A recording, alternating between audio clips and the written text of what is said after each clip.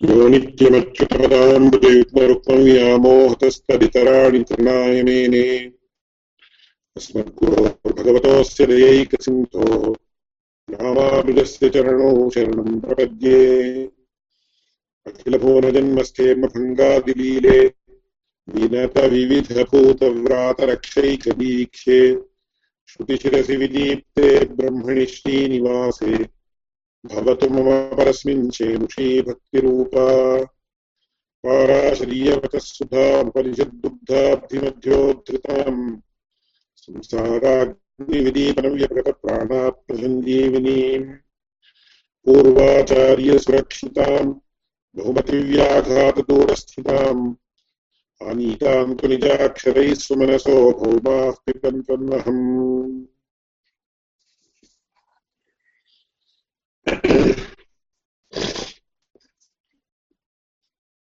இந்த பிராணாதிகரணம் அப்படின்னு சொல்லக்கூடிய அதிகரணத்தினுடைய அனுசந்தானம் பண்ணிட்டு இருந்தோம். அந்த ஒரு நிமிஷம்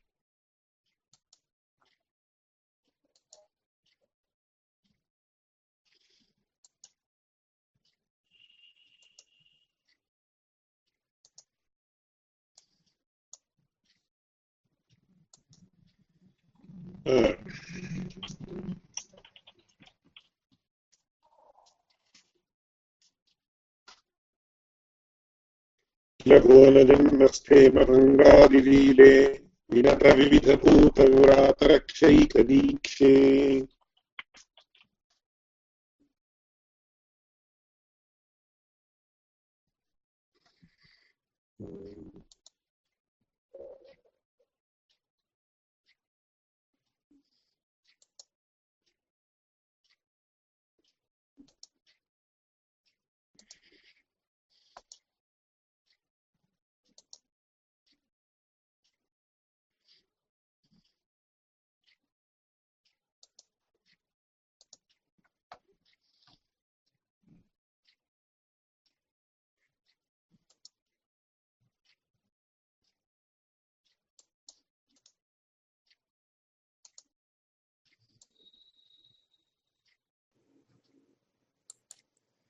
अखिलभुवनजन्मस्थेमभङ्गादिलीले विनतविविधभूतव्रातरक्षैकदीक्षे. Okay.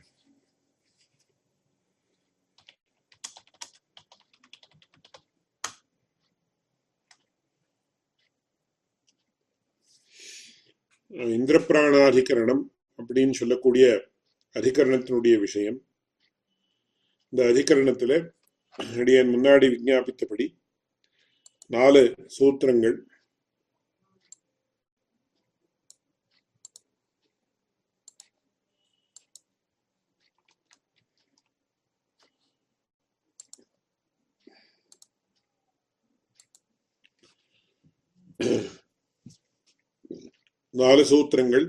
பிராணஸ்ததா அனுகமாத் அப்படின்னு. 2வது ந வக்துஹு ஆத்மோபதேசாதிதி சேத் அத்தியாத்ம சம்பந்த பூமா ஹ்யஸ்மின்.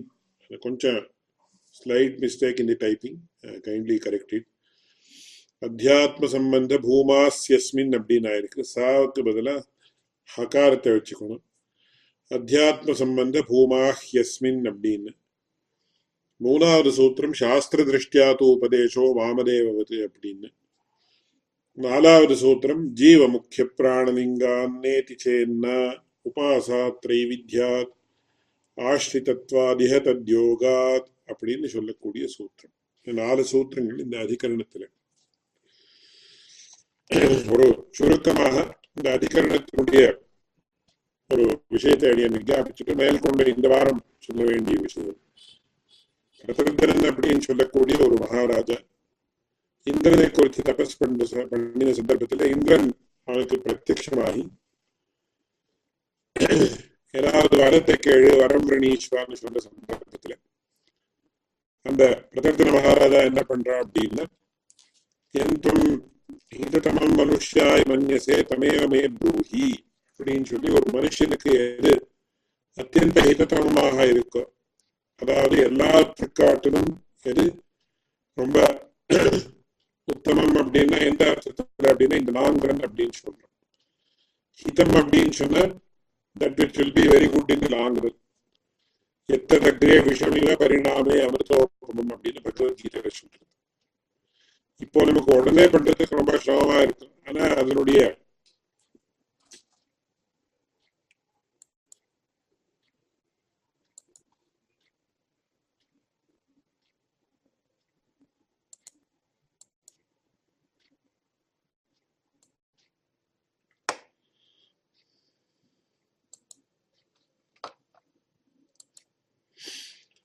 please check now.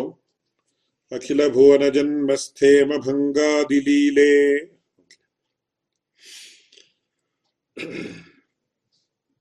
அதனால எத்ததக்ரே விஷமிவ பரிணாமே அமிர்தோபமம் அப்படின்னு சொல்லி பகவத்கீதையில சொல்றது. அதுக்குதான் ஹிதம் அப்படின்னு பேரு. அதுல ஹிததமம் அப்படின்னு சொன்னா எது நமக்கு அத்தியந்த ஹிதமானதோ, ஹிதம் ஹிததரம் ஹிததமம் அப்படின்னு தரப் அப்படின்னு தமப் அப்படின்னு ரெண்டு பிரத்யங்கள் to denote the superlative aspect.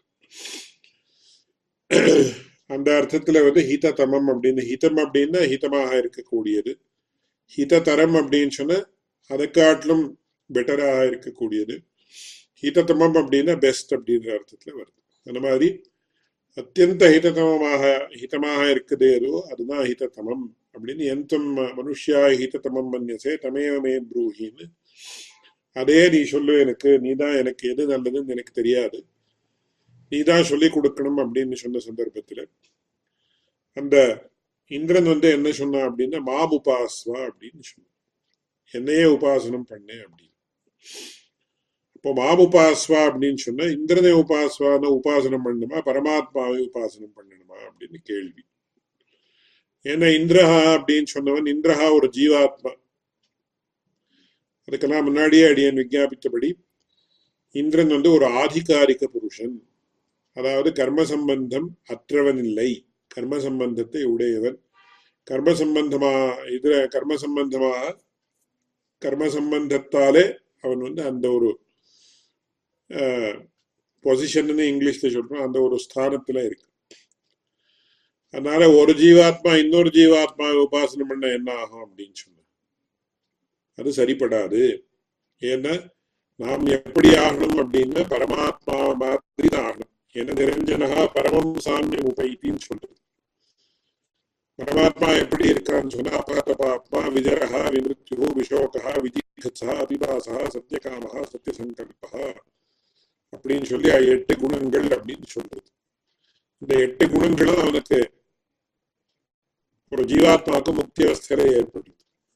பரமாத்மாவுக்கு அந்த மாதிரி இருக்கிறபடியால ஜீவாத்மாவுக்கும் அந்த பரமாத்மா உபாசனம் பண்ணுவதால இந்த பரமாத்மா சாமியம் ஏற்படணும் அப்படின்னு சொல்லி அதுக்காக நாம பரமாத்மாவையே உபாசிக்கிறோம். ஜீவாத்மாவையே உபாசனம் பண்ண என்ன ஆகும் அப்படின்னு சொன்ன அது சரிப்படாது. ஏன்னா மறுபடியும் ஒரு ஜீவாத்மா இன்னொரு ஜீவாத்மாவாக ஆக முடியாது, இன்னொரு ஜீவாத்மாவை போல ஆகணும் அப்படின்னு சொன்னா அதுல சிரமங்கள் எல்லாம் உண்டு. அதுக்கெல்லாம் வேற கதைகளெல்லாம் விஸ்தாரமா சொன்னா அந்த விஷயத்துக்கு போக மாட்டேன். அதனால மாபுபாஸ்வான் இருக்கு. மாபுபாஸ்வான எப்படி நாம புரிஞ்சுக்கணும்? இந்திரனை உபாசனம் பண்ணேன்னு அர்த்தம், தன்னை உபாசனம் பண்ணேன்னு சொன்னா இந்திரனை உபாசனம் பண்ணேன்னு தானே அர்த்தம் வரும் அப்படின்னு சொல்லி கேள்வி வந்ததுன்னா, இல்லை மாபுபாஸ்வான்னு சொன்ன பரமாத்மானம் உபாஸ்வா, பரமாத்மாவை உபாசனம் பண்ணு அப்படின்னு அர்த்தம். அதுக்கு கேள்வி முதல்ல என்ன பிராணஸ்ததா அனுகமாத் அப்படின்னு சொல்லி அங்க என்ன சொல்றது அப்படின்னு,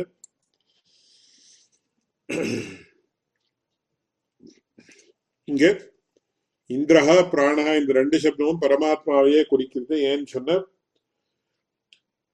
பரமாத்மா அசாதாரணமாக இருக்கக்கூடிய விசேஷங்கள் இந்த விஷயத்துல பிரயோகம் பண்ணப்பட்டிருக்கிறபடியாலே பிராணசப்தத்துக்கும் இந்திர சப்தத்துக்கும் பரமாத்மா அர்த்தம் அப்படின்னு முதல்ல சொல்றது. அதுக்கு மேல் கொண்டு கேள்வி என்னான்னு சொன்ன வக்துஹு ஆத்மோபதேசாத் அப்படின்னு இருக்கு. முக்கியமா இங்க நம்ம கவனிக்க வேண்டிய விஷயம் என்னன்னா, இந்திரன் எங்க மதந்தரியாமினம் பரமாத்மானம் உபாசவான்னு சொல்லலாமா இருந்தது, மாம் உபாசவான் ஏன் சொல்ல அப்படின்னு ஒரு கேள்வி. ரெண்டாவது கேள்வி என்னன்னு சொன்ன, திரிசீர்ஷாணம் துவாஷ்டிர மகனம் அப்படின்னு அந்த துவாஷ்டிரன் அப்படின்னு சொல்லக்கூடிய ஒரு ராட்சசனை நான் கொன்னேன் அப்படின்னு சொல்றேன். அதுக்கு ப்ரீவியஸ் கிளாஸ்ல கதை என்ன சொல்லியிருந்தேன். சோ கொன்னது யாருதான்? இந்திரன் தான் கொன்னான். அதுக்கு அந்தர்யாமி பரமாத்மா, எல்லாருக்கும் அந்தர்யாமி பரமாத்மா தான். ஆனா இப்போ உதாரணத்துக்கு விருத்ராசுரனை கொன்னது யாரு அப்படின்னு சொன்ன, இந்திரசரியான அந்தர்வர்த்தியான பரமாத்மா அப்படின்னு சொல்றோமா, இந்திரன் அப்படின்னு சொல்றோமா? இந்திரன் அப்படின்னு தான் சொல்றோம். அதனால இது எப்படி சரிப்படும் அப்படின்னு ரெண்டாவது சூத்திரத்துல கேள்வி. ந வக்துஹு ஆத்மோபதேசாத் அப்படின்னு. இந்திரன் மாமுபாசுவான் இந்திரன் தான் சொன்னான். யாராவது மதந்தரியாமினும் உபாசுவான் அர்த்தம் எப்படி சொல்ல முடியும் இந்த இடத்துல அப்படின்னு கேள்வி. அதுக்கு முதல் காரணம் என்ன சொல்றாரு அப்படின்னா, இது சேத்து அத்தியாத்ம சம்பந்த பூமா ஹியஸ்மின்னு. அத்தியாத்ம சம்பந்தம் அப்படின்னு சொன்னா ஆத்மாவுக்கு சம்பந்தப்பட்ட விஷயங்கள் விசேஷமாக இருக்கக்கூடியது பரமாத்மாவின் இடத்திலே தான், ஜீவாத்மாவின் இடத்திலே இல்லை. அதனால இந்த இடத்துல மாபுபாஸ்வான்னு சொன்ன கூட மதந்தரியாமியாக இருக்கக்கூடிய, என்னுடைய அந்தரியாமியாக இருக்கக்கூடிய பரமாத்மாவை உபாசனம் பண்ண அப்படின்னு அர்த்தம் அப்படின்னு சொல்றாரு. இதுல பகவத் ராமாந்தர் என்ன பண்றாரு அப்படின்னா, ரெண்டு விதமான நிர்வாகத்தை காட்டுறாரு. அத்தியாத்ம சம்பந்த பூமாஹ்யஸ்மின் அப்படின்னா இந்த ஆத்மாவிலே தானே அத்தியாத்ம சம்பந்த பூமான நிறைய அத்தியாத்ம சம்பந்தம் இருக்கிறது அப்படின்ற அர்த்தத்துல பூமான பகுத்துவம் அப்படின்னு அர்த்தம். அது எப்படின்றது ரெண்டு விதமா காட்டுறார். இந்த சூத்திரார்த்தத்தை அடிய முன்னாடியே விஞ்ஞாபனம் பண்ணியிருக்கேன். நிர்வாகம் எப்படின்னு பார்க்கலாம். இங்க ஒரு இந்த மூல பங்கியில ஒரு 6வது லைன் பார்க்கணும். இது சேத்து பரிஹரதி அத்தியாத்ம சம்பந்த பூமா ஹ்யஸ்மின் அப்படின்னா ஆத்மனிய சம்பந்த சஹ அத்தியாத்ம சம்பந்த தஸ்ய பூமா பூயஸ்துவம் பகுத்வம் அப்படின்னு சொல்லி என்ன சொல்ற, ஆத்மனி ஆதேயத்தையா சம்பத்தியமானானாம் பகுத்வேன சம்பந்த பகுத்வம் தச்ச அஸ்மின் வக்தரி பரமாத்மன்யேவஹி சம்பவதி அப்படின்னு சொல்லி அதெல்லாம் காட்டுறார். தத்யதா ரதஸ்ய அரேஷு நேமிஹி அர்ப்பிதா நாபௌ அராஹ அர்ப்பிதாக ஏவமேவ ஈதா பூதமாத்ராஹ பிரஜ்ஞாமாத்ரா ஸ்வர்ப்பிதாக பிரஜ்ஞாமாத்ராः பிராணே அர்ப்பிதாக சயேஷ பிராண ஏவ பிரஜ்ஞாத்மா ஆனந்தः அஜரः அமிர்தः இத்தியாதி அப்படின்னு சொல்லி எப்படி இதுக்கு நமக்கு கட்டோபனிஷத்துல அப்படியே முண்டகோபனிஷத்துல இந்த உபனிஷத்துல எல்லாம் வரக்கூடிய விஷயம். அரா இவரதனா பௌ பிராணாயஸ்மின் பிரதிஷ்டிதாக அப்படின்னு வருது. ஒரு சக்கரத்தை நாம எடுத்துட்டோம் அப்படின்னு சொன்ன, ஒரு ரதத்தினுடைய சக்கரம் இருக்கு. இந்த காலத்துல நமக்கு வேற மாதிரி டெக்னாலஜி எல்லாம் டெவலப் ஆகி ஒரு டயர் அப்படின்னு இருக்கு. அந்த டயருக்கு முன்னாடி ஒரு ரிம் அப்படின்னு இருக்கும். அந்த ரிம் டயர் இதெல்லாம் அந்த entire way we have a wheel is totally different. ஆனா அந்த காலத்துல வீல் எப்படி இருந்தது, மத்தியத்துல ஒரு அரம் அப்படின்னு சொல்லக்கூடிய விஷயம். அரம் அப்படின்னா அந்த ஸ்போக்ஸ் ஆஃப் தி வீல். அது it is actually held together by the ரதநாபி அப்படின்னு பேரு. ஸோ அந்த மத்தியத்துல இருக்கக்கூடிய இதுல ஒரு சின்ன சின்ன ஓட்டைகள் இருக்கு. அதுல அந்த ஸ்போக்ஸ் எல்லாம் கரெக்டா in different places the spokes surround the இது different places in the middle portion. அதுக்கு அராஹா இவர் ரத்னாபு பிராணாயஸ்மின் பிரதிஷ்டிதாக அப்படின்னு வேற வேற உதாரணங்கள்லாம் காட்டும். ஸோ அந்த மத்தியத்தினுடைய போர்ஷன் இல்லைன்னா இந்த ஸ்போக்ஸ் எல்லாம் they cannot actually be together.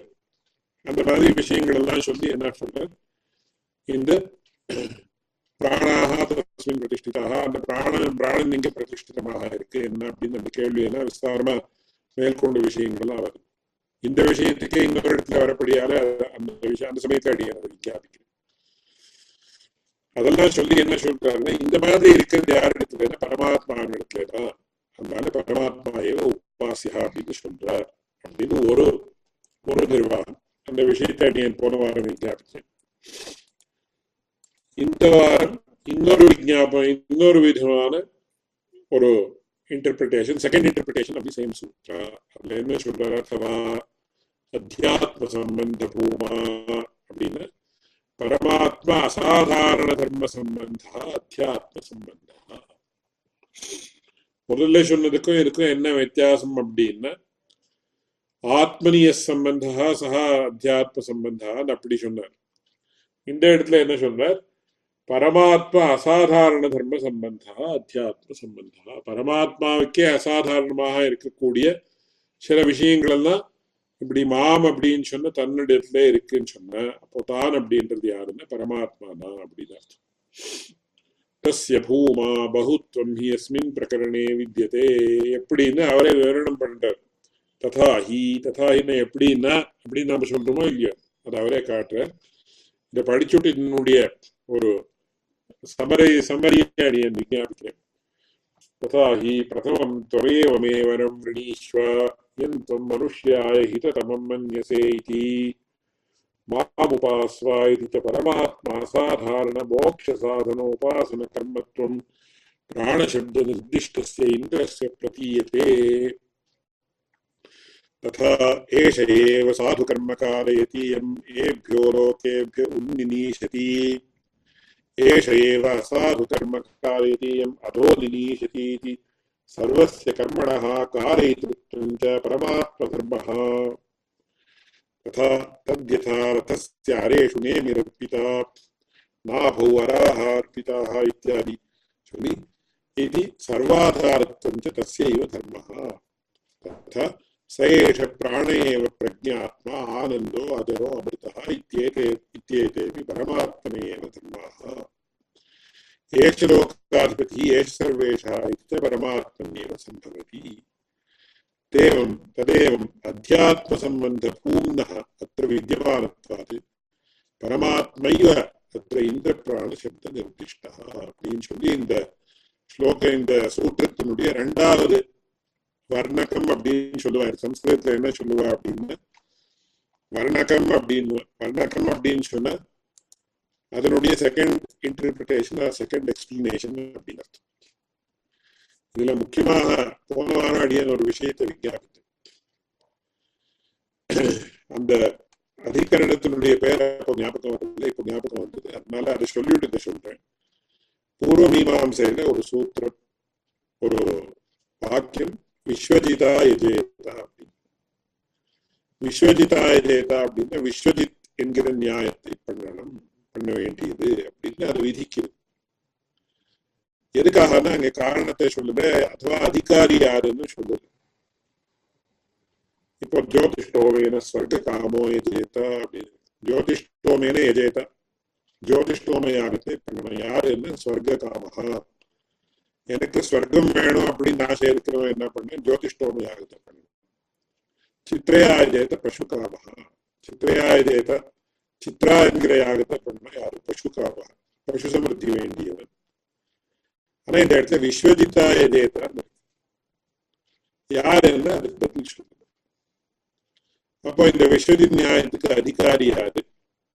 Vishwajit யாகத்துக்கு அதிகாரி யாரு? விஸ்வஜித் யாகத்துக்கு பலன் என்ன அப்படின்னு கேள்வி வந்ததுன்னா அதுக்கு என்ன சொல்றதுன்னா சஸ்வர்கா சர்வான் பிரத்யவிசிஷ்டத்வாத். எந்த இடத்துல பலன் சொல்லப்படவில்லையோ அந்த இடத்துல அந்த யாகத்துக்கு என்ன பலன் அப்படின்னா ஸ்வர்க்கம் தான் பலன் அப்படின்னு நம்ம எடுத்துக்கணும். ஏன்னா ஸ்வர்கா பலம். ஏன்னா சர்வான் பிரதி அபிசிஷ்டத்வாத் எல்லா ஜீவாத்மாவும் என்னன்னு ஸ்வர்க்கம் வேணும்னு ஆசைப்படுறான் அப்படின்னு பூர்வ மீமாம்சை சொல்றது. அதுதான் இங்கிலீஷ்ல சொல்றப்போ everybody wants to go to heaven nobody wants to go to hell. அதனால எந்த இடத்துல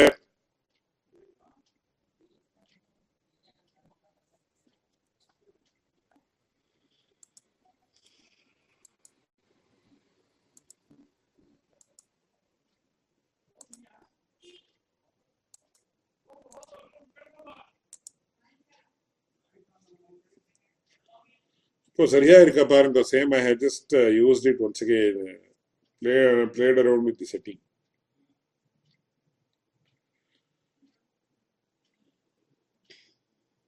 Okay. So அதனால அங்க சஸ்வர்கா சர்வான் பிரத்யவிசிஷ்டத்வாத் அப்படின்னு சொல்லியிருக்கிறபடியால விஸ்வஜின்யாயம் விஸ்வஜின்யாயம் அப்படின்னு சொல்றேன். சோ இந்த விஸ்வஜின்யாயத்துல என்ன ஆகுதுன்னு சொன்னா, எங்க பலன் சொல்லப்படவில்லையோ அந்த இடத்த ஸ்வர்க்கம்தான் பலன் அப்படின்னு சொல்லணும்னு பூர்வ மீமாம்சையில சொல்லக்கூடிய விஷயம். அதே மாதிரி இந்த இடத்துல என்ன சொல்றாருன்னா, எந்தம் மனுஷ்யாய ஹிததமம் மன்யசேன்னு கேட்டார். மனுஷனுக்கு ஹிததமமாக இருக்கக்கூடியது எல்லாவற்றுக்காட்டிலும் உத்கிருஷ்டமான விஷயம் ஏதோ அது அப்படின்னு சொன்னான்னா, அப்போ என்ன அதுன்னா அது மோட்சமாகத்தான் இருக்க முடியும். ஏன்னா பரம புருஷார்த்தான்னு பேர் மோட்சத்துக்கு. அதே மாதிரி இன்னொரு சப்தம் என்னன்னா நிஸ்ரேயசம் அப்படின்னு பேர். முக்தி கைவல்ய நிர்வாண ஸ்ரேயோ நிஸ்ரேயசாமிருதம். அமிர்தம் அப்படின்னு சொல்றது முக்தி, கைவல்யம், நிர்வாணம். கைவல்யம் அப்படின்னு சித்தாந்தத்துல கொஞ்சம் வித்தியாசம் இருக்கு, அந்த விஷயம் வேறு. ஜெனரலா கைவல்யம் மோக்ஷா அப்படின்னு ஒரு சாதாரணமான திருஷ்டியில அதை பரியாயமாக நம்ம எடுத்துக்கலாம். நிஸ்ரேயசம் அப்படின்னு நித்தராம் ஸ்ரேயா நிஸ்ரேயசம், எல்லாவற்றுக்காட்டிலும் உத்தமமான ஒரு வெல்னஸ் அப்படின்னு சொல்றோமோ இல்ல, அதான் ஸ்ரேயஸ், அது நிஸ்ரேயசம் அப்படின்னு. அதனால நமக்கு அத்யுத்தமமான ஒரு ஸ்ரேயஸ் எது வந்து மோக்ஷம் தான் அத்யுத்தமமான ஸ்ரேயஸ். அதனால ஹிததமம் எதுன்னா மோக்ஷா. மோட்ச பிராப்தி எதிலேருந்து ஏற்படும் அப்படின்னு நாம கேட்டேன். இந்திரன் என்கிற ஜீவாத்மாவை உபாசனம் பண்றதால மோட்ச பிராப்தி ஏற்படுவாது. மோட்ச பிராப்தி ஏற்படாது. பரமாத்மா உபாசனத்தால் தான் மோட்சம் அப்படின்னு ஸ்பஷ்டமாக நமக்கு தெரியுது. அதனால இதுல சில கேள்விகள் தான் வரலாம்.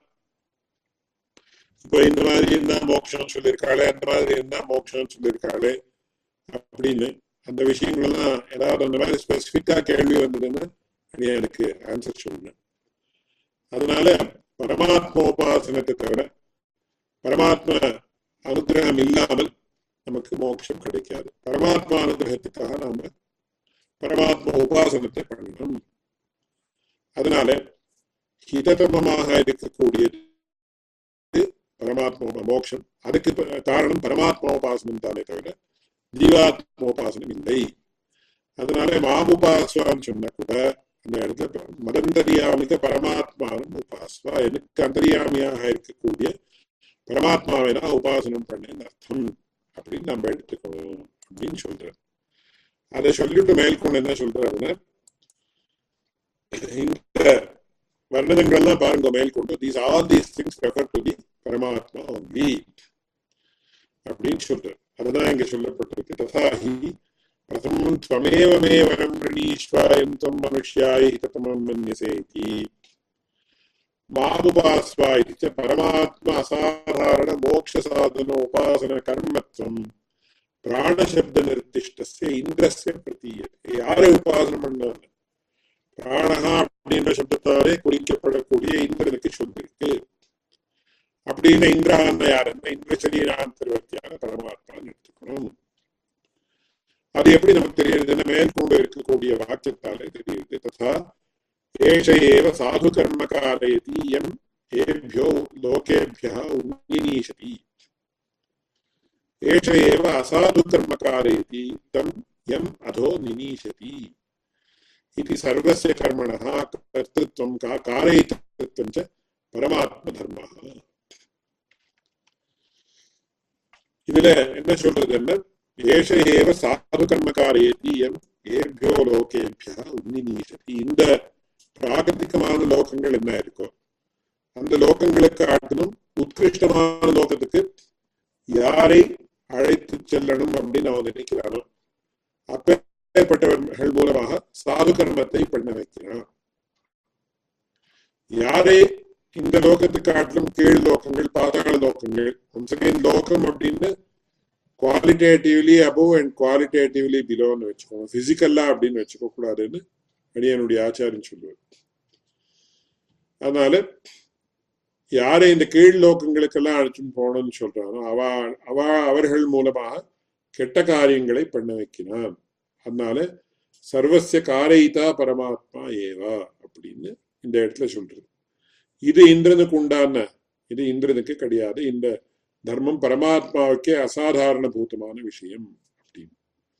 ஆனா இந்த இடத்துல மேல கேள்வி வரலாம். என்ன கேள்வி அப்படின்னா, 2வது அத்தியாயத்துல ஒரு விஷயம் வருது.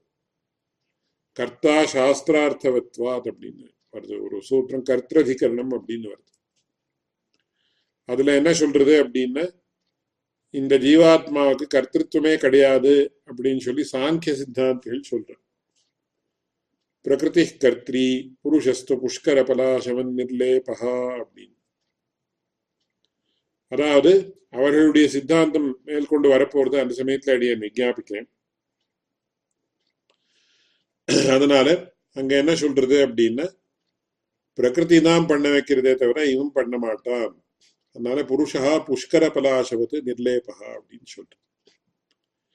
புஷ்கர பலாசவன் நிர்லேபகான்னா என்ன அப்படின்னா, ஒரு தாமரையினுடைய இலை, அந்த இலைக்கு மேல நாம தண்ணி பட்டா கூட அது பட்டும் படாதமாக இருக்கு. அதை எப்படியே எடுத்துட்டா அது there will not be any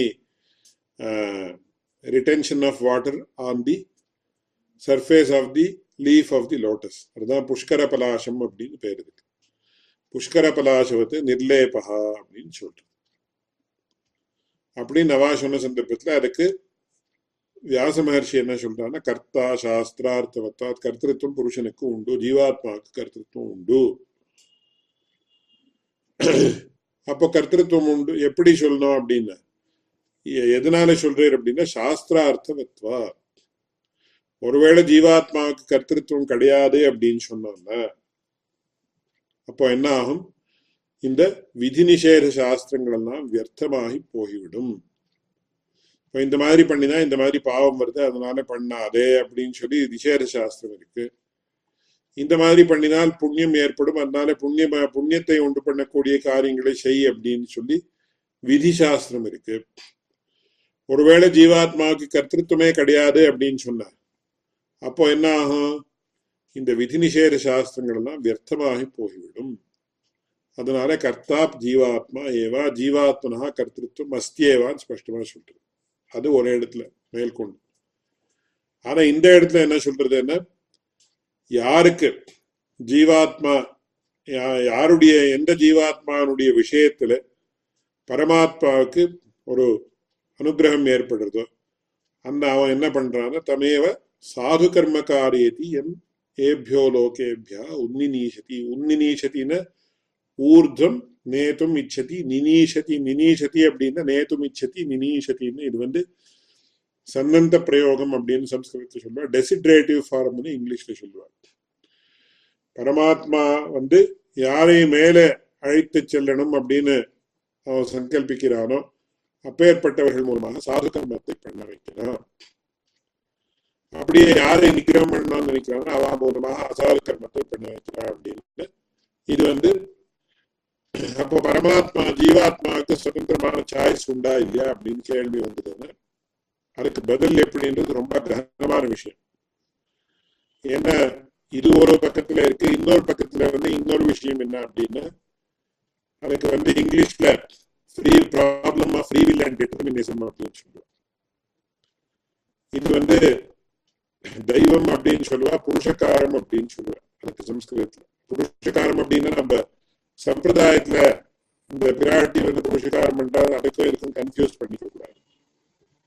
தெய்வம் அப்படின்னா தெய்வ பிரயத்னம் அப்படின்னா தட் இஸ் டிட்டர்மினிசம். புருஷ பிரயத்னம் அப்படின்னா free will, that is the ஜீவாத்மா is independent to do what he wants. இது ஒரு பெரிய ப்ராப்ளம். இந்த ஜீவாத்மாவுக்கு சுதந்திரமா கர்த்திருவம் உண்டா இல்லையா, எல்லாமே பூர்வ நியோஜிதமா? Is everything predetermined or is it dependent on the efforts or actions of the individual soul or individual person அப்படின்னு கூட வச்சுக்கணும். இது ரொம்ப பெரிய ப்ராப்ளம். இது ஒரு விஷயம் என்னன்னா, எல்லாம் பூர்வ நியோஜிதம் அப்படின்னு ஒரு வார்த்தை சொன்னதுனாலயோ இல்ல எல்லாமே இந்த ஜீவாத்ம பிரயத்னாதீனம் தான் அப்படின்னு சொன்னதுனாலயோ just by making a statement it cannot be mentioned. It cannot be decided or ஒரு verdict அப்படியே சொல்லிவிட முடியாது. சாஸ்திரங்கள்ல இந்த மாதிரி இருக்கு, இந்த மாதிரி இருக்கு, இந்த மாதிரி இருக்குன்னு நாம சொல்லாமே தவிர ஜெனரலா எல்லாம் பூர்வ நியோஜிதம்பா நீ ஒன்னும் யோசிக்க வேண்டாம் அப்படின்னு சொன்னா அப்படியும் சொல்ல முடியாது. அப்படியே everything is dependent on your work அப்படின்னு சொல்ல முடியாது. இது ரொம்ப பெரிய விஷயம். இது எப்படி என்னன்றது இதுக்கு சுவாமி தேசிகன் ரொம்ப யுக்தியுக்தமாக ஒரு தத்துவமுக்தா கலாப கிரந்தத்துல புருஷ பிரயத்ன சார்த்தக்கியம் அப்படின்ற விஷயத்த ஒரு ஆச்சரியமான ஸ்லோகத்தை எழுதியிருக்க. அது விஷயம் அந்த சமயத்துல விஞ்ஞானம். பட் இப்போ ஒரு ஃபார் தி டைம் பீங் நாம என்ன புரிஞ்சுக்கணும் அப்படின்னா, இது அதிகாரி பேதேனா, இதுல உற்சர்காபவாத நியாயங்கள் உண்டு அப்படின்னு அவ்வளவு மட்டும் நம்ம புரிஞ்சுக்கணும். என்ன அப்படின்னா, கர்த்தா சாஸ்திரார்த்தவத்வாத் அப்படின்றது ஜீவாத்மாவுக்கு கர்த்தத்துவம் உண்டு. சாஸ்திரார்த்தம் அப்படின்னா புண்ணிய பாபம் அப்படின்னு இது பண்ணிருக்கேன். ஸோ புண்ணிய பாப விதாயகமான சாஸ்திரங்கள், புண்ணிய பாபங்கள் இப்ப ஏற்பட்ட கர்மத்தாலே புண்ணியம் உண்டாகும், இப்ப ஏற்பட்ட கர்மத்தாலே பாபம் உண்டாகும் அப்படின்னு சொல்லக்கூடிய சாஸ்திரார்த்தங்கள் இந்த ஜீவாத்மாவுக்கு அன்வயிக்கிறபடியாலே ஜீவாத்மனா கர்த்தத்துவம் அஸ்தி அப்படின்னு உண்டு. But there are many factors, many situations, many persons, இந்த மாதிரி வேற வேற இதெல்லாம் இஷ்யூஸ் எல்லாம் இன்வால்வ் ஆயிருக்கு. அப்ப ஜீவாத்மாவுக்கு கர்த்தத்துவம் உண்டு, அவனுக்கு இது உண்டுன்னு சொன்னா கூட சில சமயத்துல that கர்த்தத்துவம் does not apply, it does not work. சில சமயத்துல ஒர்க் ஆகாது, சில ஃபேக்டர்ஸ்ல ஒர்க் ஆகாது. இந்த மாதிரி அபவாதங்கள் எல்லாம் உண்டு. அந்த அபவாதங்கள் அப்படின்னா எக்ஸெப்ஷன்ஸ். இந்த எக்ஸெப்ஷன்ஸ் எல்லாம் இருக்கிறதுனால எந்த சமயத்துல எந்த எக்ஸெப்ஷன் இது பண்ணலாம் ரொம்ப ரொம்ப ரொம்ப பெரிய விஷயம் அது. அதனால அவன் ஜீவாத்மா, அதைத்தான் நாம என்ன சொல்றோம்னா கர்த்தா சாஸ்திரார்த்தவத்வாத் அப்படின்னு சொன்னா கூட ஜீவாத்மாவுக்கு சர்வசக்தித்துவம் உண்டான சர்வசக்தித்துவம் கிடையாது. இவனுடைய கர்த்தத்துவம் பரமாத்ம சங்கல்பாதீனம் அப்படின்னு மேற்கொண்டு அதுவும் சொல்றது. அதனால இதை அடியனுடைய ஆச்சாரியன் என்ன சொல்லுவாருன்னா, இந்த விஷயம் அப்படின்றது தபசாலதான் நமக்கு ஸ்பஷ்டமா தெரியுமே தவிர கேவல இந்த வாக்கியார்த்தங்களோ இல்ல யுக்திகளோ அதுவோ நமக்கு தெரியாது. But to understand properly we have to understand all the theories. அதுக்கப்புறம் ஒரு ஜீவாத்மானுடைய விஷயத்துல ஒரு பிரயத்னத்துல எது அன்வயிக்கிறது எது அன்வயிக்காது, தெய்வ பிரயத்னம் பிரதானமா புருஷகாரம் பிரதானமா அப்படின்னு சொல்லி, அதாவது புருஷ பிரயத்னம் பிரதானமா இந்த இடத்துல அப்படின்னு it has to be decided on a case to case basis. அது யாருக்கு எப்படின்றது ரொம்ப பெரிய விஷயம். அதனால இதுக்கெல்லாம் இந்த கர்த்தா சாஸ்திரார்த்தவத்வாதுக்கு அபவாதம் உண்டு. Based on person, based on issue, based on factor, based on incident, etcetera etcetera etcetera. அதனால இங்க என்ன நமக்கு அது ஒரு விஷயம். பரமாத்மானுடைய கர்த்தத்துவம் பகவத் சங்கல்பாதீனம் அப்படின்றத நாம வச்சுக்கணும். அதுல நாம என்ன இதெல்லாம் ரொம்ப பெரிய விஷயங்கள். ஒவ்வொரு விஷயத்தையும் நம்ம ரொம்ப விஸ்தாரமா நம்ம புரிஞ்சுக்கணும். இப்ப நமக்கே நாம ஏதோ ஒரு தப்பு காரியம் பண்ணுவோம். இல்ல I give this classic example to my students in other places.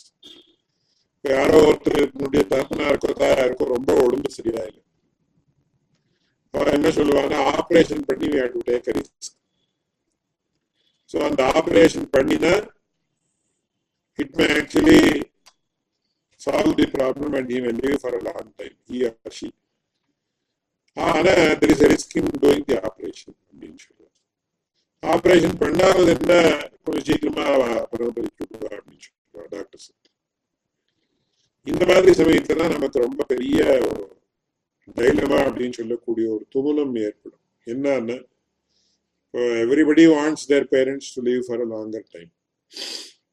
அந்த சமயத்துல நம்ம ஆபரேஷன் பண்ணிட்டு ஏதாவது தொந்தரவு ஆயிடுச்சுன்னா என்ன பண்றது? பகவத் சங்கல்பம் நமக்கு பாவம் ஏற்படாத, இல்ல அவளை பொழைக்க வைக்கிறதுக்கு என்ன வேணுமோ அந்த பிரயத்னம் நாம பண்ணலேன்னு ஒரு பாப்பம் நமக்கு வராத, இல்ல ஒருவேளை அது சக்சஸ் ஆயிடுச்சுன்னா சரி, சக்சஸ் ஆகலைன்னா are we actually hastening their death? Does that sin not come to us? இந்த பாவம் நமக்கு வராத. இந்த மாதிரி சமயத்துல தான் ரொம்ப டெலிகேட்டான விஷயங்கள் எப்படி என்னன்னு ஹேண்டில் பண்றது ரொம்ப பெரிய விஷயம். ஏன்னா it is concerning the life of a person who is old and or even old இல்லை, even if the person is young also this problem might happen. இப்போ கேன்சர் வந்திருக்கு ஒருத்தருக்கு, என்ன சொல்றா, கேன்சர் ஆபரேட் பண்ணாமல் இருந்தா, கீமோதெரபி எல்லாம் கொடுக்காமல் இருந்தா he will die in 3 months. If chemotherapy is given, there is better chances of survival. But there is also a risk of his hastening the death. என்ன பண்றது? பெரிய ப்ராப்ளம். இந்த மாதிரி சமயத்துல என்ன பகவானுடைய சங்கல்பம் என்ன இருக்குன்னு நம்ம எப்படி புரிஞ்சுக்கிறது? நாம பகவத் சங்கல்பம் அனுகுணமாக பண்ணணும் அப்படின்னு ரொம்ப பேருக்கு தோணும். இவன் ஒரு நாஸ்திகனா இருக்கிறவனு கூட அவன் பகவான் அப்படின்ற சப்தம் சொல்றானோ இல்ல விதின்ற சப்தம் சொல்றான். இந்த மாதிரி சமயத்துலதான் அவர் actually very existence is tested. எப்படி என்னன்னு பெரிய ப்ராப்ளம், குழப்பமாயிடும், தலை தூக்கம் வராது, இது வராது, இந்த மாதிரி எல்லாம் ப்ராப்ளம்ஸ் எல்லாம் ஏற்படும். I am sure many people have experience this and or they may experience, not that they should experience, in some time they may come to experience. அதனால பெரிய அப்போ நாம ஒருவேளை ஏதாவது தொந்தரவாச்சு அப்படின்னா whether if we take a decision and that person there is a negative result, அப்போ நமக்கு என்ன தோணும், ஐயோ am I the cause of the death of that person அப்படின்னு தோன்றதுக்கு வாய்ப்பு இருக்கு for those who are conscious. அதனால இது பெரிய இந்த மாதிரி ஒரு பெரிய விஷயங்கள்லாம் இந்த இன்வால்வ் ஆயிருக்கு. பிரகிருதத்துல நமக்கு என்னன்னா கர்த்தா சாஸ்திரார்த்தவத்வாத் அப்படின்றதுக்கு நம்ம என்னன்னா there are exceptions depending on the person, depending on the factor, depending on the time, depending on the issue, etc. etc. Which we can actually reconcile these vakyams. Enna vakyam appadina esha eva sadhu karmakareti yam ebhyo lokebhya uninishati. யாருக்கு நல்லது பண்ணணும்னு இருக்காங்க அவன் மூலமாக சாது கர்மத்தை பண்ண வைக்கிறான். யாருக்கு கெட்டதாகணும்னு நினைக்கிறானோ அப்ப பரமாத்மா கெட்டதாகணும்னு கூட நினைக்கிறானா அப்படின்னு கேள்வி வரும். ஏஷ ஏவ அசாது கர்மகாரேதி எம் மேபியோ லோகேபியா அதோனிஷதி. அதாவது யாரை நிகிரகிக்கணும், அதாவது கீழ் லோகங்களுக்கு தள்ளணும் அப்படின்னு ஆசைப்படுறானோ அப்பேற்பட்டவர்கள் மூலமாக கெட்ட காரியங்கள் பண்றான் அப்படின்னு பண்ண வைக்கிறான் அப்படின்னு. இது இன்னொரு பெரிய விஷயம். எப்படின்னு கேட்டா பரமாத்மா சர்வபூத சுகிருத் அப்படின்னு சொல்ற, சர்வபூத சுகிருதம் அப்படின்னு இருக்கு. பகவத்கீதையில என்ன சொல்றதுன்னா சுகிருதம் சர்வபூதானாம் ஞாத்வா மாம் சாந்தி விருட்சத்தின்னு சொல்றது. ஒரு சமயத்துல அடியனுக்கு ரொம்ப சிரமம் ஏற்பட்டிருந்த சந்தர்ப்பத்தை அடியனுடைய ஆச்சாரியரை கேட்டு, இப்படி பகவான் இவ்வளவு சிரமப்படுத்திட்டு இருக்கானே என்ன பண்றது அப்படின்னு அவர் தான் சொன்னார். போக்தாரம் யஜ்ஞதபசாம் சர்வலோக மகேஸ்வரம் சுஹൃதம் சர்வபூதானாம் ஞாத்வா மாம் சாந்தி விருட்சதி. I am the friend of all beings in this world அப்படின்னு நினைங்கோ. நமக்கு புரியுறது ரொம்ப ரொம்ப ரொம்ப சிரமமான விஷயம். ஆனா சுஹൃதம் சர்வபூதானாம் அப்படின்னு. So I am the friend of all beings. சுஹൃத்தம் அப்படின்னா இந்த காலத்துல ஃப்ரெண்ட் இல்லை, இந்த காலத்து மாதிரி ஃப்ரெண்ட் இல்லை. சுஹൃத் அப்படின்னு ரொம்ப பெரிய விஷயம். அது பகவான் சுஹൃத்தா இருக்கு அப்படின்னு அப்படின்னு அவர் சொல்லி அடி எனக்கு தெரியுமே தவிர do I have any experience? No, I don't have any experience, but we have to believe in our elders first. Shraddhatsva Saumya Upanishad should. First you should believe somebody implicitly without any questions. அந்த மாதிரி சொல்ற சந்தர்ப்பத்தில் அவர் என்ன சொன்னாங்க, சுஹൃதம் சர்வபூதானாம் ஞாத்வா சர்வபூதானாம் ஞாத்வா மாம் சாந்தி விருட்சதின்னு பகவான் சொல்ற வார்த்தை. அப்படி சர்வபூத சுஹൃத்தாக இருக்கக்கூடியவன் எப்படி தமேவ அசாது கர்மகாரேதி எம் அதோனிஷத்தின்னு சொல்லலாம் அப்படின்னு பெரிய கேள்வி.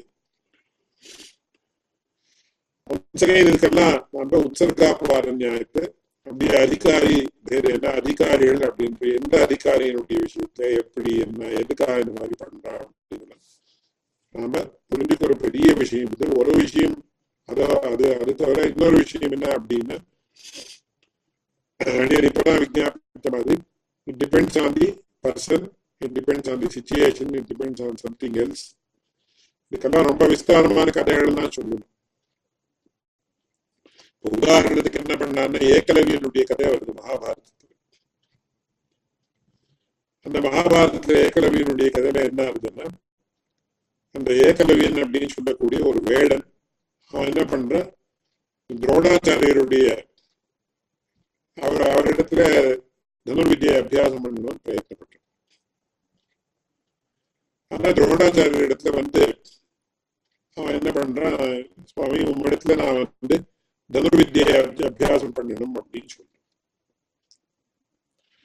அவன் என்ன சொல்றான், I have been employed by the king. So எனக்கு இந்த க்ஷத்திரியர்களுக்கு இவர்களுக்கு தனுர்வித்யை கற்றுக் கொடுக்கறதுக்கு எனக்கு பர்மிஷன் இருக்கே தவிர நீ ஒரு வேடன் உனக்கு தனுர்வித்யை கற்றுக் கொடுக்கறதுக்கு எனக்கு பர்மிஷன் கிடையாது. அதனால நான் அவனுக்கு கற்றுக் கொடுக்க முடியாது அப்படின்னு சொல்லி அப்படி சொன்ன சந்தர்ப்பத்தில் அவன் என்ன பண்றான், அப்புறம் துரோணாச்சாரியருடைய ஒரு மண் பொம்மையை பண்ணி வச்சுட்டு அதுக்கு முன்னாடி தனுர்வித்யா அபியாசம் பண்றான். இப்படி தனுர்வித்யா அபியாசம் பண்ற சமயத்துல என்ன ஆகுதுன்னா, தனுர்வித்யா அபியாசம் பண்ணி he becomes a highly acclaimed expert. ஒரு சமயத்துல அர்ஜுனாதிகள் தான் என்ன பண்றான்னா அந்த இடத்துல வர அர்ஜுனன் வந்து அதுக்குள்ளேயே அவன் பெரிய தனுர்வித்யா பாரங்கத்தமாக அந்த சமயத்துல அந்த முன்னாடி நாய்கள் தான் கொலைச்சுன்னு போகும் அந்த இடத்துல. இவாள்தான் ஒரு வனத்துல ஒரு எக்ஸ்கர்ஷன் மாதிரி போயிட்டு இருக்க. அப்ப போன உடனே என்னன்னா ஒரு நாய் கொலைச்ச உடனே என்ன பண்ணா இந்த ஏகலவியன் அந்த இடத்துல, இதெல்லாம் கோயின்சிடென்ஸா நடக்கக்கூடிய விஷயம் மகாபாரதத்துல. ஏகலவியன் வந்து என்ன பண்றா, அந்த நாயினுடைய வாய் இவ்வளவு சின்னதாக இருக்கும், ஒரு நாயினுடைய வாய் எவ்வளவு பெருசா இருக்க முடியும். Instantaneously within fraction of second என்ன பண்றான்னா 5 பாண்டங்களை என்ன பண்றா அந்த நாயினுடைய வாய்க்குள்ள இருக்கு. So immediately what happens, இந்த நாயினுடைய சின்ன வாய்க்குள்ள 5 பாண்டங்கள் இருக்கு. அது வந்து உடனே அங்கே திரும்பி வருது. அர்ஜுனனும் துரோணாச்சாரியனும் பார்க்கிறான். பார்த்த உடனே என்ன ஆகுதுன்னா எவ்ரிபடி இஸ் அஸ்டவுண்டட். இந்த மாதிரி என்ன ஒரு பானத்தை விட்டுட்டு அந்த இன்னொரு பானத்தை விடுறதுக்குள்ள சம் டைம் கேப், அது ஆறதுக்குள்ள இந்த வாய் போட்டிட்டு இல்லையா, அது இவ்வளவு ஃபிராக்ஷன் ஆஃப் செகண்ட்ல 5 பானங்கள் அங்க போய் உள்ள நிற்கிறதுன்னா ஹவு இஸ் இட் பாசிபிள் அப்படின்னு இட் இஸ் ஒரு வண்டர் ஆஃப் தி வேர்ல்ட் மாதிரி ஆயிடுது. அந்த மாதிரி ஒரு சாமர்த்தியம் இருக்கு. உடனே துரோணாச்சாரியன் என்ன பண்றாருன்னா அங்க வர, யாரு நீ என்ன அப்படின்னு சொன்னா அவன் வந்து உடனே துரோணாச்சாரியரை சேவிக்கிறார். நீ தான் எனக்கு ஆச்சாரியர் முடிவு நிறைவேற்றம் தான் நான் பண்ணிட்டு இருக்கேன் அப்படின்னு சொல்லிட்டு நான் கதையெல்லாம் விஸ்தாரமா இருக்கு. அப்புறம் உடனே அவர் சொல்ற, நானா உன்னுடைய குருவன், நீ என்னுடைய குருதட்சிணை கொடுக்கணும் அப்படின்னு சொல்றாரு. குருதட்சிணை என்னன்னா உன்னுடைய இந்த கட்டவரில் இருக்கிற thumb, you have to cut your thumb and give it to me அப்படின்னு சொன்ன உடனே என்ன பண்றா, உடனே கட் பண்ணி அந்த தம்பை கொடுத்துருக்காங்க. இதுக்கு இப்ப லௌகிக்கமா என்ன வியாக்கியானம் பண்றா அப்படின்னு, இந்த பிராமணர்கள் எல்லாம் வந்து என்ன பண்ணா, they exploited the lower people of the lower classes. Because Dronacharya ஒரு நாளும் கத்து கொடுக்கல, அவருடைய விக்கிரகம் வச்சு இவன் கத்துனான். But since he did not want Arjuna to be அர்ஜுனனுக்கு ஆட்டிலும் பெரியவன் ஒருத்தன் வரக்கூடாது அப்படின்னு சொல்லி என்ன பண்ணினார், அதுக்காக அந்த அவனுடைய விரலை வாங்கிட்டார். Once the thumb is gone, right hand thumb என்ன ஆகாம அந்த பானப்பிரயோகம் எல்லாம் பண்ண முடியாது, போயிடுச்சு, அவ்வளவுதான். That is the end of his archery career. So this is the type of exploitation that Brahmins have done with regard to other classes, especially the lower classes. வேடன் அப்படின்னா அவன் லோவர் கிளாஸ் அப்படின்னு எல்லாம் வியாக்கியானம் பண்ணி ரொம்ப தமிழ்ல சொல்றதா இருந்தா கிராமியமான பாஷையில கண்ணா பின்னா எழுதியிருக்காரு. இது நியாயமா நமக்கு கூட தோணும். ஆனா இதுக்கெல்லாம் பேக்ரவுண்ட் என்ன இருக்கு, மேற்கொண்டு மகாபாரத யுத்தம் வரப்போகுது. So யுத்தத்துல if there is another person who is stronger than Arjuna, Mahabharata யுத்தமே தர்மாதர்ம யுத்தம். தர்மத்தை பொழைக்க வைக்கணும், தர்மத்தை தர்மோத்தாரம் பண்ணணும் அப்படின்னு சொல்லி அதுக்காக தர்மக்ஷேத்திர குருக்ஷேத்திரன்னு சொல்ற சந்தர்ப்பத்தில் ஒருவேளை if he is employed by Duryodhana என்ன, the entire war mechanism will go haywire. பகவானுடைய சங்கல்பம் பூர்த்தி அது வித்தியாசமான போயிடும். அதுக்காக இந்த பேக்ரவுண்ட்ல என்ன சொல்றா மகாபாரதத்துல அப்படின்னா, கிருஷ்ணனுடைய சங்கல்பம் இது. அப்போ ஏகலவியன் அப்படின்னு ஒருத்தன் வரானதே இருக்கிற மாதிரி பண்ணலாமா இருந்தே கிருஷ்ணனுடைய சங்கல்பம் அப்படின்னு கேள்வி வரலாம்.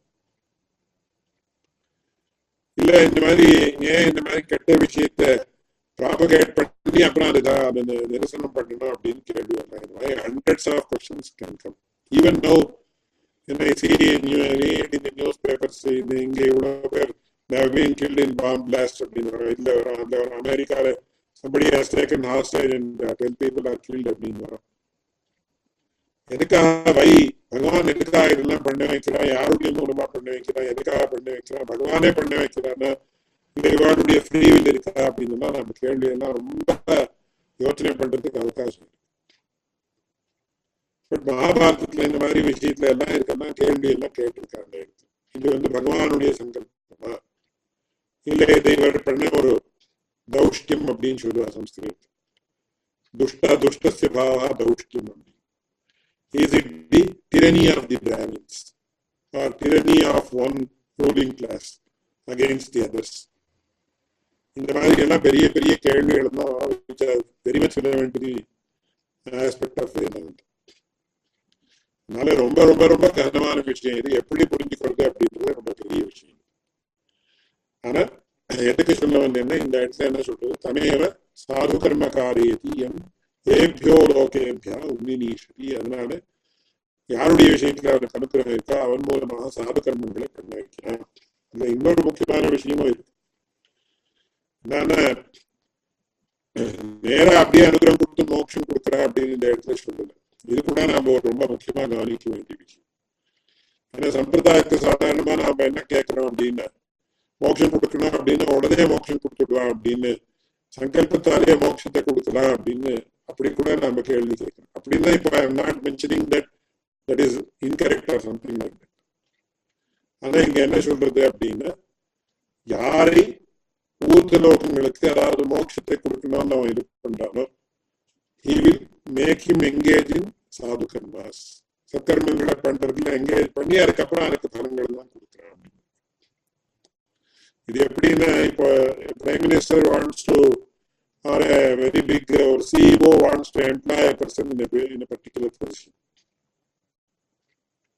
So nobody may ask him if he or question him if he employs that person in that position. But that CEO may tell you just acquire this qualification so that it becomes convenient for me to appoint you this year.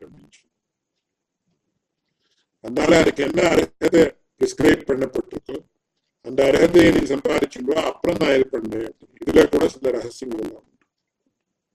நேரா அப்படியே position கொடுக்கறதுக்கும் அதுக்கு வேண்டிய அர்ஹதையை நீ சம்பாதிச்சும் வந்து அதுக்கப்புறம் நீ இது பண்ணேன்னு சொல்றதுக்கும் ரொம்ப வித்தியாசம் இருக்கு. இந்த வாக்கியத்தை நாம கவனிச்சப்ப என்ன தெரியுதுன்னா அந்த மாதிரி சாது கர்மங்களை பண்ண வச்சு அதுக்கப்புறம் அவர்களை இந்த ஊர்ஜலோகங்களுக்கு அழைச்சுட்டு போறா அப்படின்னு நமக்கு தெரியுது. So this belongs to the second category where a CEO or somebody, he actually makes a person acquire the qualification and then give the position rather than giving the position right away which he is entitled to do, but he will not do like that. எதுக்காக சொன்னவரேன்னா இந்த ஸ்ரீபாஷ்ய கிரந்தத்தை வாசிக்கிற ஒரு in the course of studying the shrIbhAShyam we come across so many important topics that are very much related to our life. அந்த திருஷ்டியிலான நாம இதெல்லாம் பார்க்கணும்ன்ற ஒரு விஷயத்துக்காக இதை விஞ்ஞாபிச்சுட்டு அதனால தமேவ சாது தர்மகாரேதி யமேபியோ லோகேபிய உன்னினீஷதி தமேவ அசாது கர்மகாரேதி யமேபியோ லோகேபிய அதோனினீஷதி யம் அதோனினீஷதி இது சர்வஸ்ய கர்மணः காரயித்ருத்வஞ்ச பரமாத்ம தர்மः அப்படின்னு இந்த இடத்துல சொல்லிருக்க. எல்லா கர்மங்களுக்கும் காரயிதா அவன் தான். காரயிதா அப்படின்னா காசல் ஃபார்ம் அப்படின்னு சொல்றோம். அதுக்கு பிரயோஜக கர்த்திருவம் அப்படின்னு சொல்றோம். அதனால பண்ண வைக்கக்கூடியவன் அவன் தான் பரமாத்மா தான். அந்த காரயிதா பரமாத்மா காரயித்ருத்வம் பண்ண வைக்கக்கூடியது அப்படின்றது பரமாத்மாவினிடத்துல இருக்கு. அதனால இந்த பரமாத்மா அசாதாரண தர்மங்கள் தான் விசேஷமாக இந்த இடத்துல இருக்கிறபடியாலே அதே மாதிரி மேல விஷயங்கள் எல்லாம் சொல்றாரு. ததா தத்விதா ரதஸ்ய ஆரேஷு நேமிரர்பிதா இத்தியாதி சொல்றார். அதுக்கப்புறம் ததா சயேஷ பிராணேஷ ஏவ பிரஜாத்மா ஆனந்தோ அதரஹ அமிர்தா அப்படின்னு முன்னாடி சொன்ன வாக்கியங்களையே மறுபடியும் re-quoted in the present context. இத்தேதேபி பரமாத்மனஹ ஏவ தர்மஹ இதெல்லாம் பரமாத்மாவுக்கு அசாதாரணமாக இருக்கக்கூடிய விஷயங்கள். அதரஹ அமிர்தா ஜரா அப்படின்னு சொன்னா ஓல்ட் ஏஜ் அப்படின்னு சொன்னோம், அது கிடையாது. அமிர்தா அப்படின்னா மரணாதிகள் எல்லாம் கிடையாது பரமாத்மாவுக்கு. அதே மாதிரி பிரஜாத்மா ஞானமயனாக இருக்கக்கூடியவன், ஆனந்தா அப்படின்னு ஆனந்த ஸ்வரூபனாக இருக்கக்கூடியவன் அப்படின்னு சொல்லி, அது மட்டும் இல்லை, மேற்கொண்டு என்ன சொல்றது, ஏஷ லோகாதிபதி ஏஷ சர்வேஷ, எல்லா லோகங்களுக்கும் அதிபதியாக இருக்கக்கூடியவன். லோகாதிபதின்னு சொன்னா இந்திரனுக்கு கூட அன்வயிக்கலாம். ஆனா ஏஷ சர்வேஷ, சர்வேஷாம் ஈஷா அப்படின்னு இந்திரதான் அதுல சேர்ந்து இதிச்ச பரமாத்மன்யேவ சம்பவதி. ததேவம் அத்தியாத்ம சம்பந்த பூம்னஹ அத்திர வித்யமானத்வாது. இந்த மாதிரி பரமாத்மாவுக்கு அசாதாரணமாக இருக்கக்கூடிய தர்மங்கள் எல்லாம் இந்த இடத்துலதான், அதாவது பரமாத்மாவின் இடத்துல இருக்கக்கூடிய அசாதாரண தர்மங்கள் பரமாத்மாவின் இடத்துலயே இருக்கு அப்படின்னு சொன்ன மாதிரி ஆச்சு ஒரு திருஷ்டியில. இந்த மாதிரி அத்தியாத்ம சம்பந்த பூம்னஹ அத்திர வித்யமானத்வாது பரமாத்மைவ அத்திர இந்திர பிராண சப்த நிர்திஷ்டா அப்படின்னு சொல்லி இந்த இடத்துல இந்திர பிராண சப்த நிர்திஷ்டமானவன் பரமாத்மாதான் அப்படின்னு சொல்றது. இதுக்கும் மேற்கொண்டு ஒரு கேள்வி. சரி, இவ்வளவெல்லாம் விஷயம் சொன்னது உச்சிதமாக இருக்கு.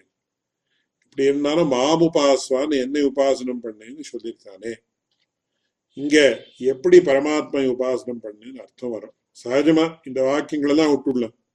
இப்படி சொல்லியிருக்கான், அப்படி சொல்லியிருக்கான், இந்த மாதிரி சொல்லியிருக்கு, அந்த மாதிரி சொல்லியிருக்கு, தத்யதா தத்ய ஏஷ சாது கர்மகாரேதி யமேபியோ லோகேபியா உன்னினீஷதி, இந்த வாக்கியங்கள் எல்லாம் விட்டுடலாம். மாம் உபாஸ்வான் சொல்லியிருக்கானே, இது எப்படி சரிப்படும் அப்படின்னு கூட ஸ்டில் தட் டவுட் எக்ஸிஸ்ட்ஸ்.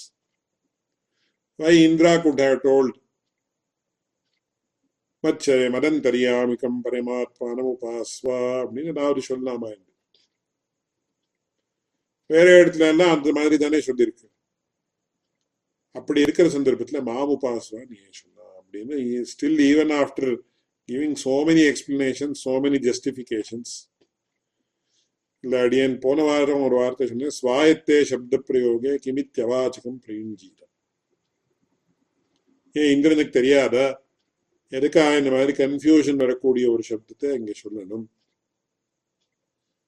அப்படின்னு கேள்வி வந்திருந்தேன். இந்த இடத்துல நம்ம சித்தாந்தத்துக்கு உயிரான ஒரு விஷயம் விசிஷ்டாத்வைத சித்தாந்தம், சவிசேஷாத்வைத்தம் அப்படின்னு பேர் இதுக்கு. இதை பத்தி முன்னாடி கொஞ்சம் விஞ்ஞாபிச்சிருக்கேன். அதுக்கு உயிரான ஒரு சூத்திரம் சாஸ்திர திருஷ்டியா தூபதேசோ வாமதேவவதே அப்படின்னு மேற்கொண்டு வரக்கூடிய சூத்திரம்.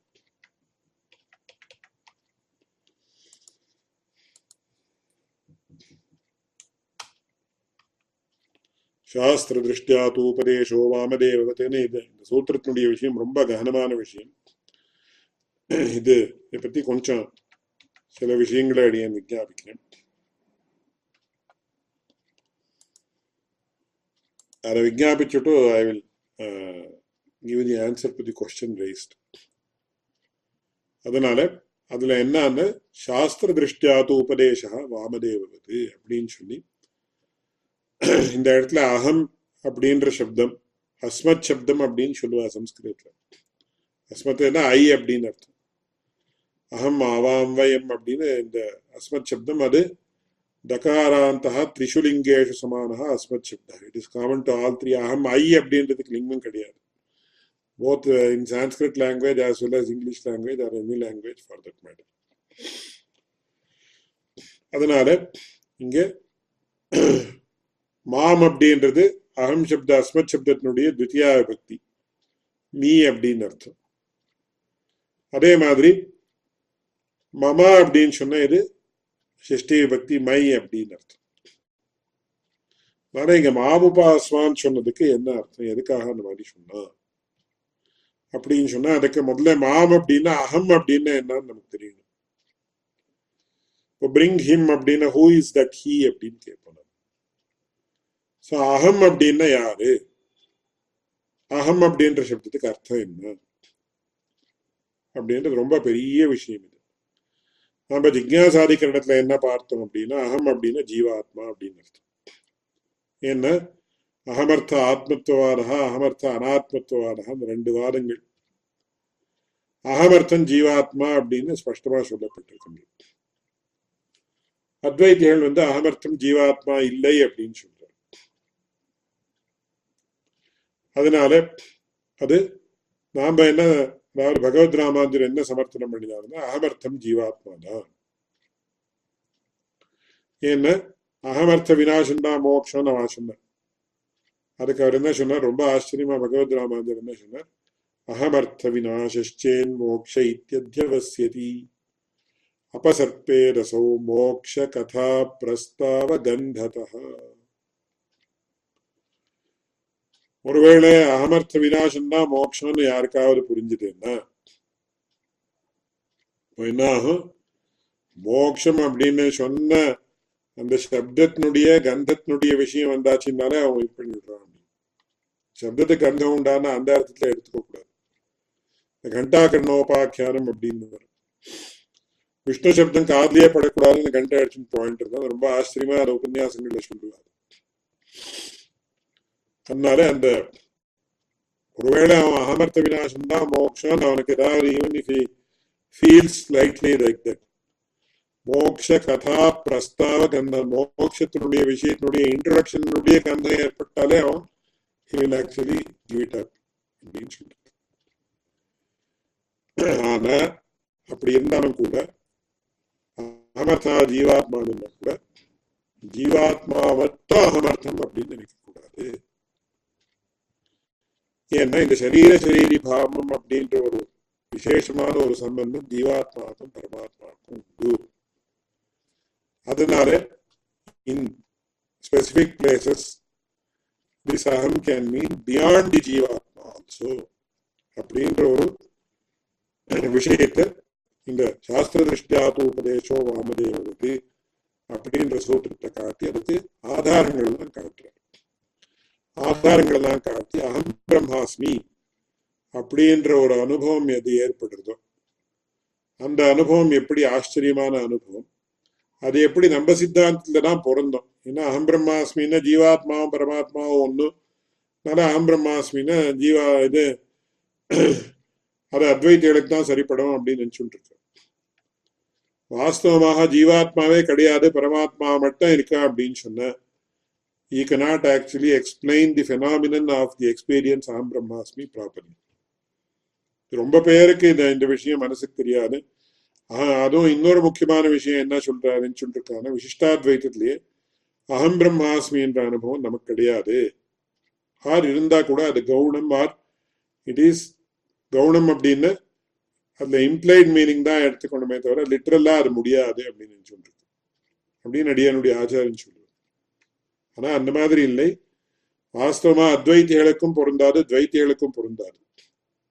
They cannot explain the phenomenon of this experience called aham brahmasmi in a proper manner.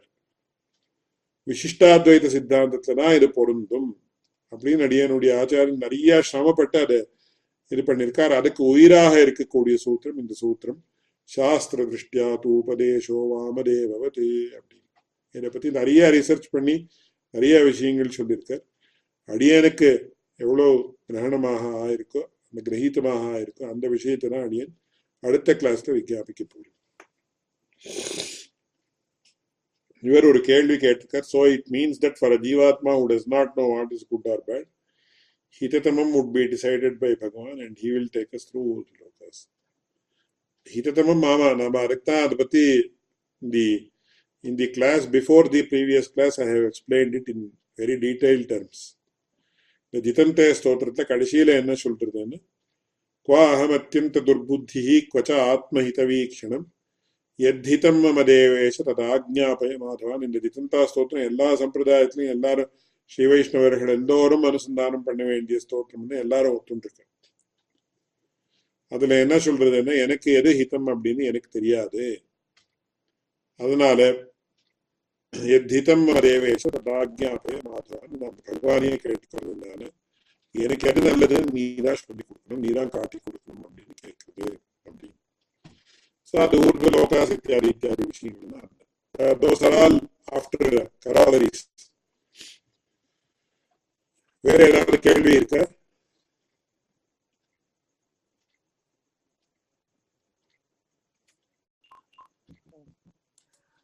questions இல்ல. ஓகே. ஸோ மங்கள ஸ்லோகத்தோட இந்த கிளாஸ் முடிக்கிறேன். यो नित्यमच्युतपदाम्बुजयुग्मरुक्मव्यामोहतस्तदितराणि तृणाय मेने अस्मद्गुरोर्भगवतोऽस्य दयैकसिन्धोः रामानुजस्य चरणौ शरणं प्रपद्ये।